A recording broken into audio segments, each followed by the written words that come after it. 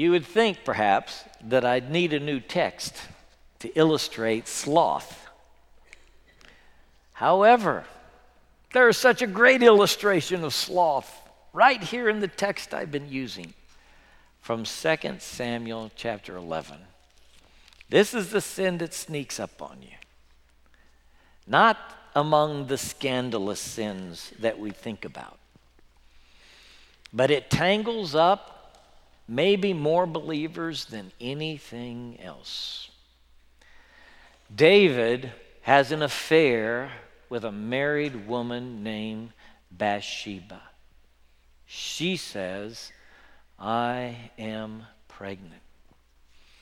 He decides to call her husband Uriah in from a military campaign, hoping that Uriah will sleep with his wife and then think that this is his child, and the world will never know otherwise. Uriah comes in. David asks him how the battle's going, how the soldiers are, things like that. He says, "Well, you go on home and enjoy yourself." Uriah refuses to go home. He sleeps on the steps of the palace. David was told, hey, he didn't go home. So he asked Uriah, "Why didn't you go home?" And that's where verse 11 picks up. Uriah said to David, "The ark and Israel and Judah are staying in tents. And my commander Joab and my Lord's men are camped in the open country. How could I go to my house to eat and drink and make love to my wife? As surely as you live, I will not do such a thing." Then David said to him, "Stay here one more day, and tomorrow I will send you back." So Uriah remained in Jerusalem that day and the next. At David's invitation, he ate and drank with him, and David made him drunk. But in the evening, Uriah went out to sleep on his mat among his master's servants. He did not go home. In the morning, David wrote a letter to Joab and sent it with Uriah. In it, he wrote, "Put Uriah out in front where the fighting is fiercest. Then withdraw from him, so he will be struck down and die." Joab never questioned the orders. He did what his king commanded. And then he sent a messenger to David. In verse 23, the messenger said to David, "The men overpowered us and came out against us in the open, but we drove them back to the entrance of the city gate. Then the archers shot arrows at your servants from the wall, and some of the king's men died. Moreover, your servant Uriah the Hittite is dead." David told the messenger, "Say this to Joab. Don't let this upset you. The sword devours one as well as another. Press the attack against the city and destroy it." Say this to encourage Joab. When Uriah's wife heard that her husband was dead, she mourned for him. After the time of mourning was over, David had her brought to his house, and she became his wife and bore him a son. But the thing David had done displeased the Lord. What an awful story. What an awful thing. What a horrible, mar on David's life. Think about it.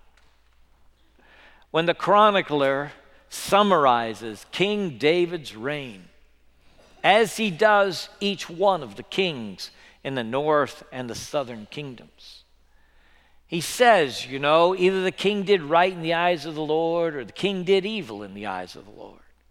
And in David's case, he said, David did that which was right in the eyes of the Lord, except in the case of Uriah the Hittite. And that is his legacy. Peyton Manning was quoted this week saying, it takes 20 years to build a reputation and 5 minutes to ruin it. And he said, I always want to be ready for the 5. On my guard, at my best, lest I tear down in a moment what it takes a lifetime to build. It is the sin of sloth that David is entangled in. And the narrative wants you to get this. The writer wants you to know. He wants you to think about these magnificent words from Uriah, who was a Hittite, not even born an Israelite, not born part of the covenant people.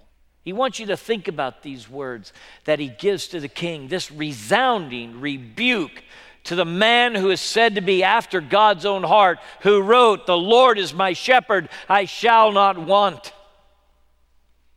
He wants you to contemplate Uriah's loyalty, honesty, truthfulness, dedication, and commitment in contrast to the king's behavior in this matter. It's intended that you will reflect upon it, because these two walk very different paths in this narrative and story. When David says, why didn't you go down to your house? Uriah says, the ark is in a tent. He brings up the ark, not Noah's ark. Okay? It's the ark of the covenant. Raiders of the Lost Ark? You got what ark it is? All right. It's the box with the poles. And in the box, they put the tablets of the Ten Commandments that Moses carved out, and Aaron's rod that budded. This is the most sacred symbol of God's presence among them. And most normally, the ark is kept in the tent of meeting, or the tabernacle, and it is a tent. It's made out of skins. It has this little skeletal framework, and they put it together, and then they collapse it. And if the fire moves, or the cloud by day, if it moves away from over the ark, wherever it goes, they quickly collapse the tabernacle. Everybody closes up their tents, and they follow the fire and the cloud wherever it goes. And when it stops, they put the tabernacle right underneath it. It is a mobile house of worship, and in it is the Holy of Holies, the most sacred space in all of Israel. And in the Holy of Holies, there is simply and only the Ark of the Covenant. Solomon, David's son, will build a temple patterned after the tabernacle. In that building made of stone on the Temple Mount will be the Holy of Holies. And the ark will be placed there until it is lost. Uriah the Hittite, not born into the covenant of Israel, yet understands how important the ark is. What a symbol it is to the presence of God among them. And when David says, "Why don't you go home?" the first words out of his mouth are, "It's the ark." The ark. It's in a tent. I think he means that they've taken the ark of the covenant into battle. They did that sometimes. That's how they lost the ark to the Philistines on one occasion. They took it into battle. And I think that's what happened here. Some people think, no, Uriah is just saying that the ark is in a tent. And so are Judah and Israel and the commander Joab and the servants of David, the army of Israel. They're all in tents in the field. They're camped out in the open. Whatever it is, this one truth is for sure. The Ark of the Covenant is a mobile house of worship. God is on the move among his people. The pillar of cloud and the pillar of fire, they move at God's bidding, and his people follow them. And when you get slothful in your Christian life, you get immobile, inactive, and you stop following the cloud and the fire. And Uriah will not go home and sleep in his own bed with his wife because the ark is in the field. And he's not about to get immobile and inactive while the ark is in a tent. David, on the other hand, is pictured lounging around the palace, having sent out his military leaders and the army to confront the Ammonites.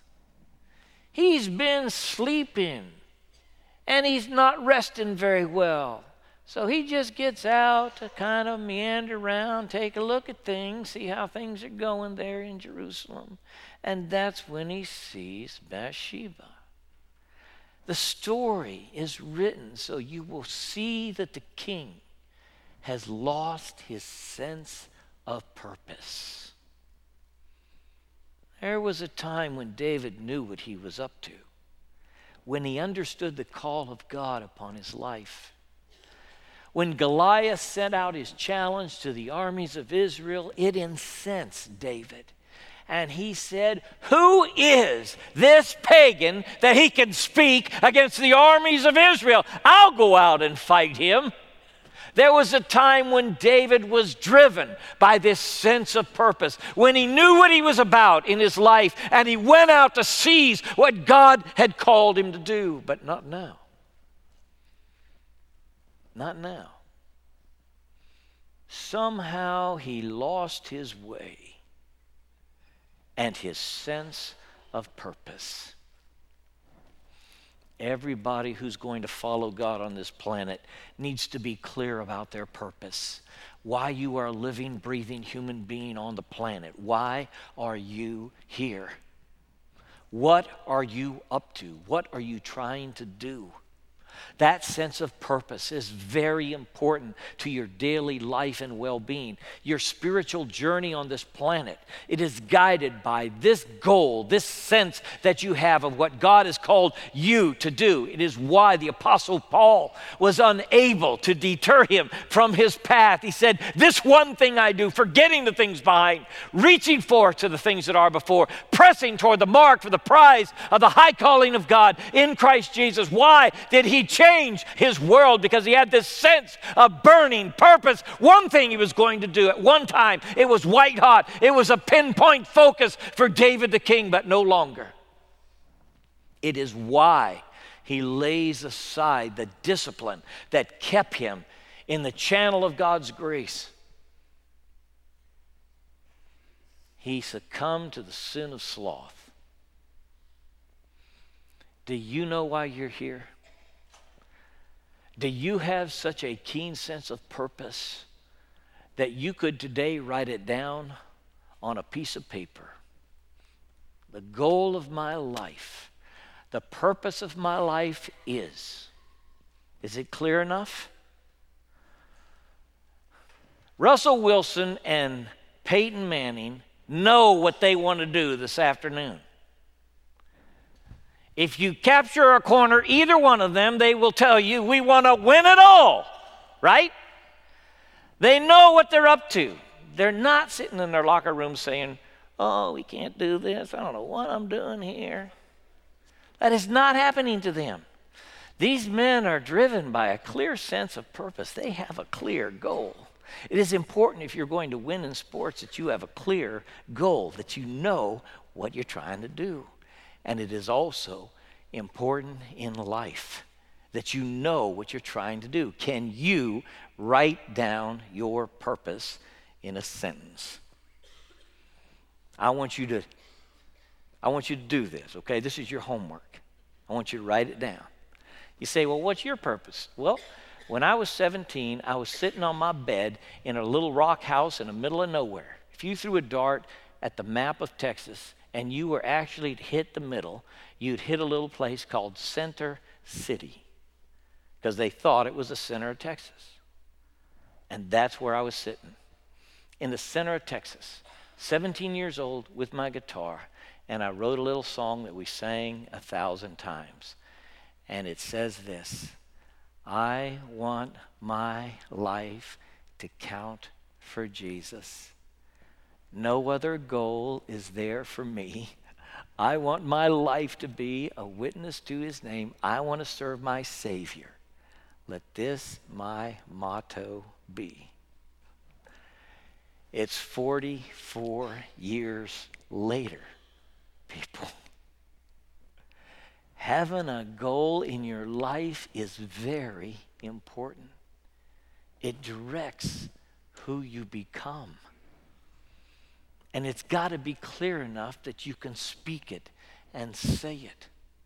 And if it's not clear what you're trying to do on the planet, you are in danger of meandering around and wasting the energy and time and opportunity God has given you. Uriah knows that the ark is in the field and that's where he's supposed to be. Jesus said, my Father is always at work to this very day. And I too am working. Whatever I see the Father doing, that's what I do. Jesus was mightily at work in his world doing what he saw his Father doing. He had an intense passion about his life, his purpose. He wanted to follow the Father. He wanted to please the Father in every way. It shaped and drove our Savior. And you must be one who says, Jesus is Lord, however you articulate it. And I am going to follow him no matter what. And when the ark moves, this man moves too. When God gives new direction, I'm there. If the pillar of cloud goes, that's where I go. The ark is in a tent. You don't drive those tent pegs down too deep because you know that you're a pilgrim on the planet. And maybe it's just psychologically or in other ways, but you got to be ready to go. Maybe not geographically all the time, but you write God just a blank check and say, here I am, Lord, and here's my signature. And when the fire moves, that's when I move to. And be tuned into what God's doing around you and ready to go. The contrast between Uriah and David is David's laying in his couch sipping Gatorade and not concerned about the purpose for which God called him, and Uriah wants to be right there where the ark is. Uriah says something else. He says the commander Joab and the army of Israel, they're camped in the open. Your team is hard at work. The generals say that there's nothing like the connection that happens with a band of soldiers in battle. They say that somebody who's never been in that situation where your life is on the line because you got to have somebody's back. that you can't even understand the depth of the commitment. The band of brothers is true, and Uriah feels it. He is one of David's mighty men. He's one of the leaders of the armies of Israel. He knows where his place is, and he's thinking now, here I am at home enjoying the food and the wine of the king, while my band of brothers is out there in the open country, and that's where I need to be. Part of the purpose of Uriah's life is to be on this team, to be with these men who have such a clear purpose about what they are doing in the world. And part of your calling on this planet, and this is so important to get, Lone Ranger, part of your calling on this planet is to be part of a team with a great, inspiring purpose. You can't do it on your own, and even if you could, you would not have the impact that you will have if you join a band of brothers and sisters and commit your life to the purposes of God with that team. That's why Jesus called his friends around the table, and he gave them the ordinance of baptism and the Lord's Supper and the presence of the Holy Spirit to solidify them into a unit. He called them to be one, and not just them, but you. So that the scripture says when you are saved, when you are called by God into the family of faith, you are baptized by the Holy Spirit into the body of Christ. You have a social event that happens to you. You stand alone before God to give your answer to him. Nobody can give that answer but you. Are you going to commit your life to Jesus Christ? Do you believe in his death, burial, and resurrection? Are you going to be a disciple, a follower of Jesus? And you alone must stand up and give your answer to God. But once you give your answer to God, you are baptized by the Spirit into the body of Christ. And now you are connected to a team, to a band that is committed to making the love of Christ and the good news of the gospel known around the world. And you must join in. It is God's purpose for you. O thou who resists affiliation and commitment. And I know some of us do. We just don't want to join anything. I was there when my father was asked about joining a group. I was a boy. And he said, no thanks, to some pretty impressive people. He said, no thanks. And afterward I said, Dad, that sounded like a good idea. What's up? You know what my dad said? Now, this is my dad's answer, all right? It's not the answer for everybody. Dad said, I am part of the Church of Jesus Christ, and everything I do, I'm pouring into that. This one thing I do.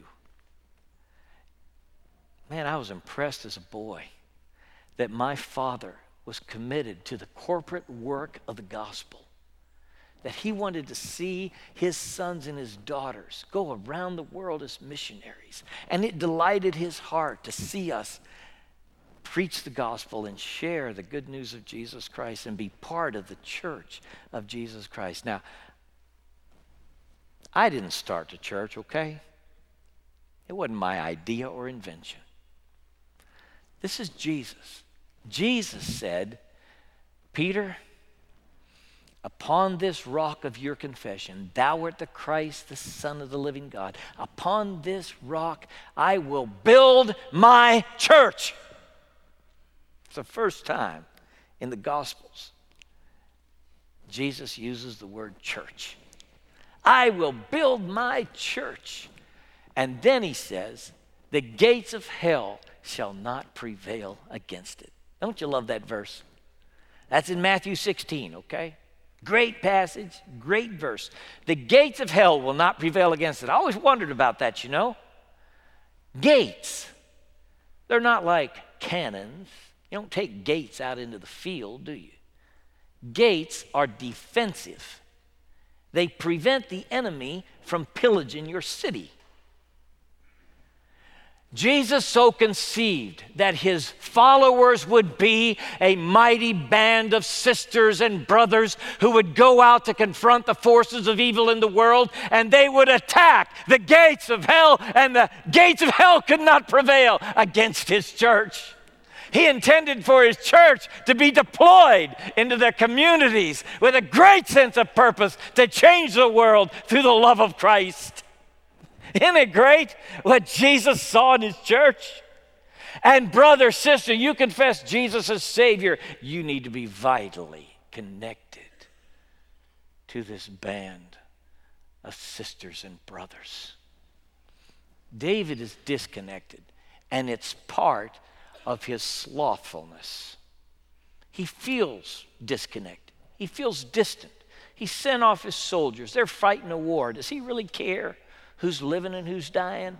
Maybe so, but he doesn't act like it. He's disconnected from them. Sloth arises when you are disconnected from the people who are supposed to be your team. Being on a team gives you an accountability like nothing else in life. When you have connected to brothers and sisters who are pursuing the goal of God's gospel, the glorious work of the kingdom in the earth, then you have an accountability toward people that you see every day, and you pray for, and they pray for you, and that accountability works against the sin of sloth in your life. But you try to be the Lone Ranger in this thing, and pretty soon you're going to be like Elijah, that prophet, who runs in the wilderness and he hides in a cave. And when God finally finds him hidden in this cave, he calls him out there. He says, "What's wrong with you?" And the still small voice is that word. "What are you doing here, Elijah?" He says, "I'm the only one that's left. Everybody else has deserted me." I tell you, the Lone Ranger way is not how God called you. I know some people that don't want to talk about being members of a body. Hey, members is a good Bible word. Read 1 Corinthians 12, 13, and 14. You'll see it over and over again. You are members of a body. You belong to a body. And your spiritual health depends on feeling and being vitally connected to that band of brothers. Oh, what God is going to do through you if you will bring your gifts to that team and be faithful in the work God has called you to do together with your sisters and brothers. What a thing he will do in you. Uriah knew that he needed to be with his team on the battlefield. The slothfulness of David is being without his purpose and being disconnected from the team God called him to be part of. Now, this next part, I want you to get ready for it, okay? The drug is in your hand.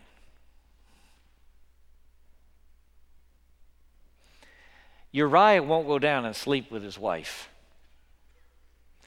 But David's got a kind of date rape drug here.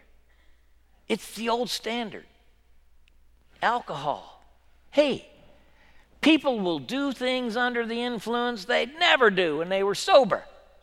Did you know that? So David pulls one. It's as old as humanity. The scripture says David got him drunk. David got him drunk. Did you ever get anybody drunk? I hope you never got anybody drunk thinking, this good person who has good morals will be looser and more susceptible to manipulation if I can get them drunk. There's the sin of drunkenness, and it's a sin to be drunk, okay? The Bible writers are unanimous on that. You shouldn't be getting drunk. Every idle word you speak, every evil deed you do, God is going to be judging that whether you're sober or drunk. If you make yourself out of your mind with drugs or alcohol, you're still accountable, all right, for the words and deeds that you do. It's not an excuse, not even in the courts, and certainly not before God Almighty, who says, don't get drunk. Drunkenness is wrong. I know we're about to have Mardi Gras, all right? I know this. But God doesn't excuse your behavior if you're drunk and you got a mask on. You know? It's not like God says, hey, nobody knows him. I'm going to give him a pass on this one. That is not going to happen to you. You're accountable for every word and deed, all right? Now, David sins doubly.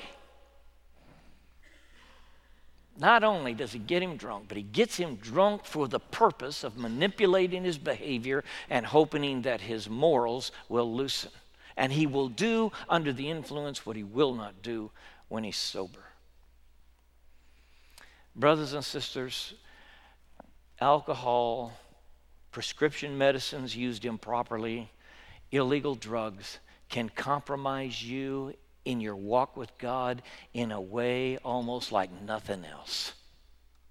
You watch out for the mind-altering drugs that you can get so easily that are out there. And sometimes it's your friends and people who you think are looking out for your best interest who are trying to get you high or drunk. And that's what happened to Uriah. The worst enemy in Uriah's life was not out there in the battlefield, not in that enemy city wielding a sword. The worst enemy he had was the king in Jerusalem in the palace. And he didn't know it. He didn't know that David's integrity was compromised. And he was going to try to manipulate him to do something that he knew is wrong. But he might do it under the influence. You be careful when some person you respect says, hey, have you seen these? Man, they make you feel good. Anything you take for the purpose of dulling your mind and senses, for the purpose of altering your mental framework, alcohol, marijuana, improper use of prescription drugs, it's forbidden. Don't you do it. Did you know that the word sorcery in the Bible is the word from which we build pharmacy? That's the word we made from Greek into English. There are things people do under the influence they will not do any other way. Young person, you just take my counsel on this one and you listen to the Word of God. You look at what David's trying to do to Uriah and you say in your heart, Lord, make me strong enough that I will not succumb to this kind of manipulation. It gets you off track. It takes you off course. It's not part of the purpose for which Jesus called you. And when it's offered to you and that good friend of yours says, hey, come on back. I know you're saved. I know you go to church, but come on. We want you to join us. You'll get lots of invitations back into the world from which you came. All those friends, they want you back. You know why they want you back? Because you being not there is a judgment on their life every day that they live, and they just can't stand it that you're trying to live a holy, godly life when they're out there living the opposite. If you'll just join them, they will feel so much better about their sin. Just say no. Get that band of brothers to support you. Be together in your sobriety and say, this is part of who we are as followers of Jesus. We're not going to fall into this trap. The drug is in your hand. Folks, the letter's on its way. The picture of this loyal, fervent soldier, one of David's mighty men, a convert from the Hittite nation, the picture of him taking the letter, his death warrant that David wrote, and carrying it to Joab. It disturbs my soul that David would do this, that this bloody man Joab does without question what the king tells him to do, and that Uriah, faithful Uriah, carries his death sentence to the king. Uriah didn't know what was in the letter. He didn't know that David would go this far. When he said the ark is in the field and Judah and Israel are in tents, he intended for that to be a rebuke of David's slothfulness, of his inactivity and his sin. He intended for that. But the notion that the king would go this far, it had not crossed his mind. Sometimes the seeds to our own undoing are right there in our hand. We don't have to look far. Maybe we've just wandered from the purpose that once was so keen and passionate in our heart.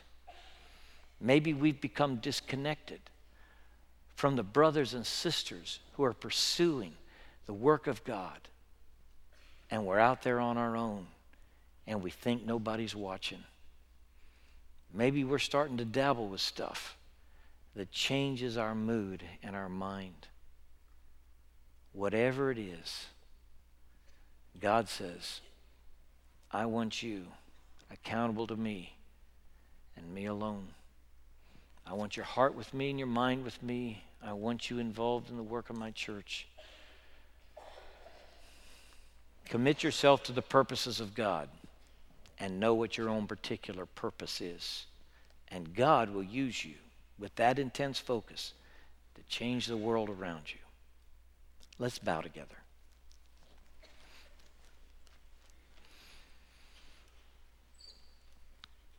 This is a private and personal matter.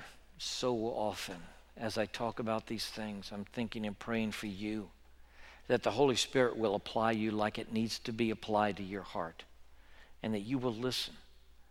God, we're listening to you. We want to hear from you. We want to be yours. We want to follow you. We want to live a life that pleases you. God, we want you to say, well done. We want to have the maximum impact we can for your work, your good news, and your gospel. So, Lord, show us in this hour, in this moment. Help us examine ourselves. And if we've gotten inactive, immobile, if we sidelined ourselves, wake us up. Revive us again. Help us to recommit ourselves to the things we know are true and live our life conformed to your purpose. In Jesus' name we pray. Amen.